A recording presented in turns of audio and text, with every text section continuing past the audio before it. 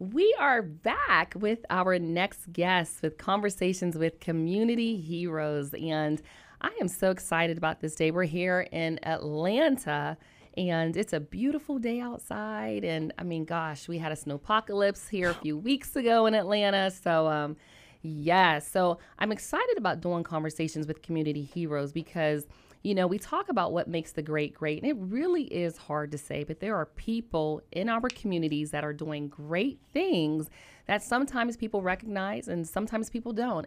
And I love to get those heroes in where we can talk about who they are and what they do. And today I'm excited because our hero that we're interviewing today is Mr. Steven Schreiber, and he's an attorney.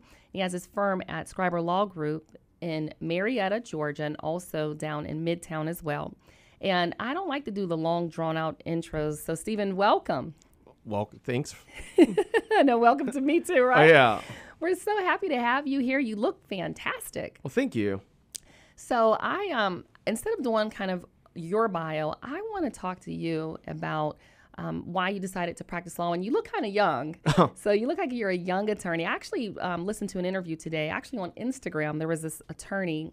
His first name is King out in California, and he was the youngest attorney ever in California, like 20 or 21 years old. Oh, wow. Yeah. He skipped middle school altogether, and it was like crazy. Oh, yeah. So tell us, I mean, you look like you're a young attorney. Why did you decide to practice law? How long have you been practicing? So I've been practicing law for the last 7 years. Okay.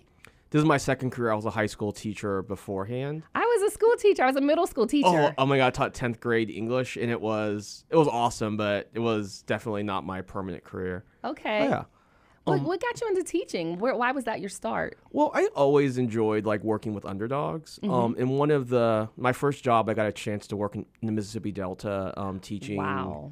10th graders. A lot of them were not on grade level, and we got a chance to kind of work with them to kind of develop their skills and kind of work in spite of that system that was kind of designed to let them fail. Right. Wow. I bet you were. So what were some things that you enjoyed as a teacher? Like I tell people I taught in I don't know, you're kind of young. Have you ever seen Lean on Me? Oh, yeah. I taught in a Lean on Me school in Florida. Like Joe Joe Clark, Joe Clark yes. with the baseball bat. Yeah, it was crazy. So, what was something that was, you talk about these were, you love serving like the underdogs. Tell us about maybe a kid that you remember back when you were teaching that you just inspired you to be more. Oh man, my first year of teaching, I thought it was a complete disaster. My kids generally did a good job. I just thought every day I was I'm waking up this is a complete disaster. I don't know what I'm doing. Wow. I'm up to 2 a.m. getting ready, but I don't know.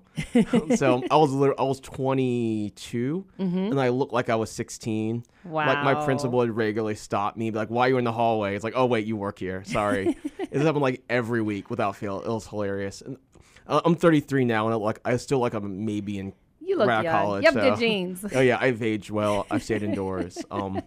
But later on, one of my kids did really well on the state test, which I thought was awesome. And then unexpectedly, years later, I was looking through, one of my students had a article they wrote about their high school experience, and they wrote about me and how I kind of changed their educational experience. I'm holy crap, that was unexpected.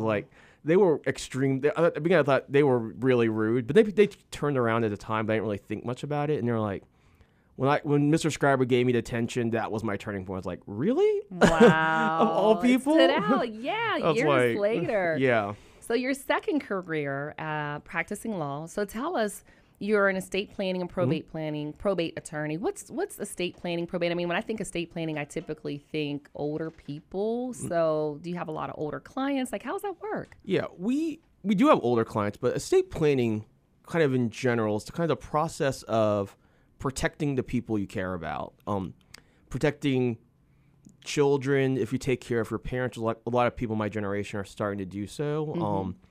If you have other charities or other causes you support, making sure that they receive the same kind of support after one's death or disability. So it's really a process kind of gathering assets, making sure you understand it, and then putting everything in place where something were to happen.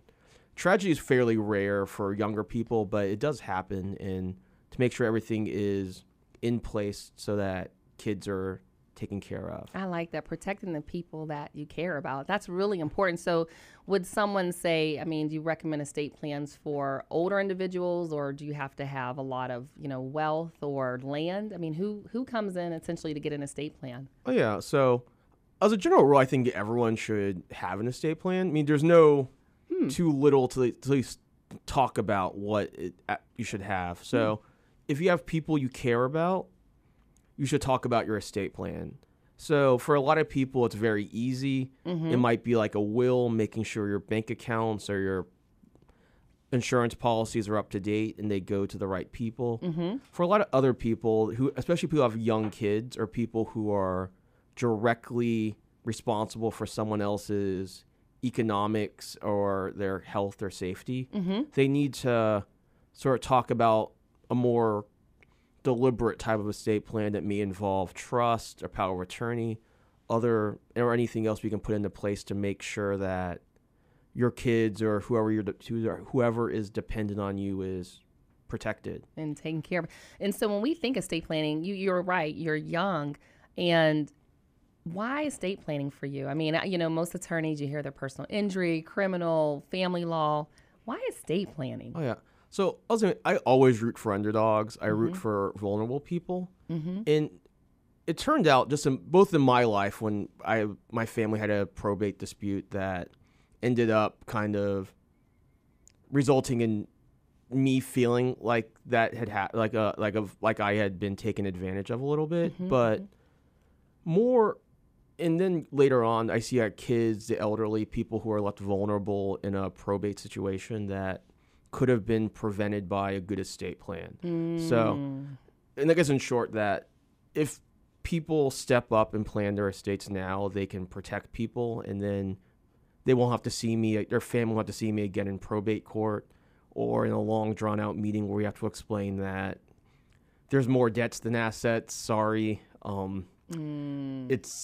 It's one of the worst things you can tell people is that there's not much left for their kids or the surviving kids and stuff like that. Yeah, and there's a generational wealth gap, and that happens in a lot of communities. I myself am a minority woman, and I know that happens in a lot of communities because there's no wealth transfer. Oh yeah, exactly. So the way wealth is created is that most people inherit it. So wow. In not even it doesn't even have to be a lot. Like for the middle class families might be able to transfer a house to their kids. That's an asset that has value that can be sold and pay for lots of things. A lot of minority communities, a lot of people who begin in the lower spectrum economically don't build that wealth. And not saying estate planning will magically create that wealth, but we can talk about strategies and bring in a financial advisor, bring in a team that can help you build that wealth so that while you may never be wealthy during your lifetime, you'll have some assets you can pass down and start the process of your kids being wealthy and closing that long-term wealth gap. Wow. Tell me about a case that you find that's been the most rewarding for you, like someone that you've helped in your practice.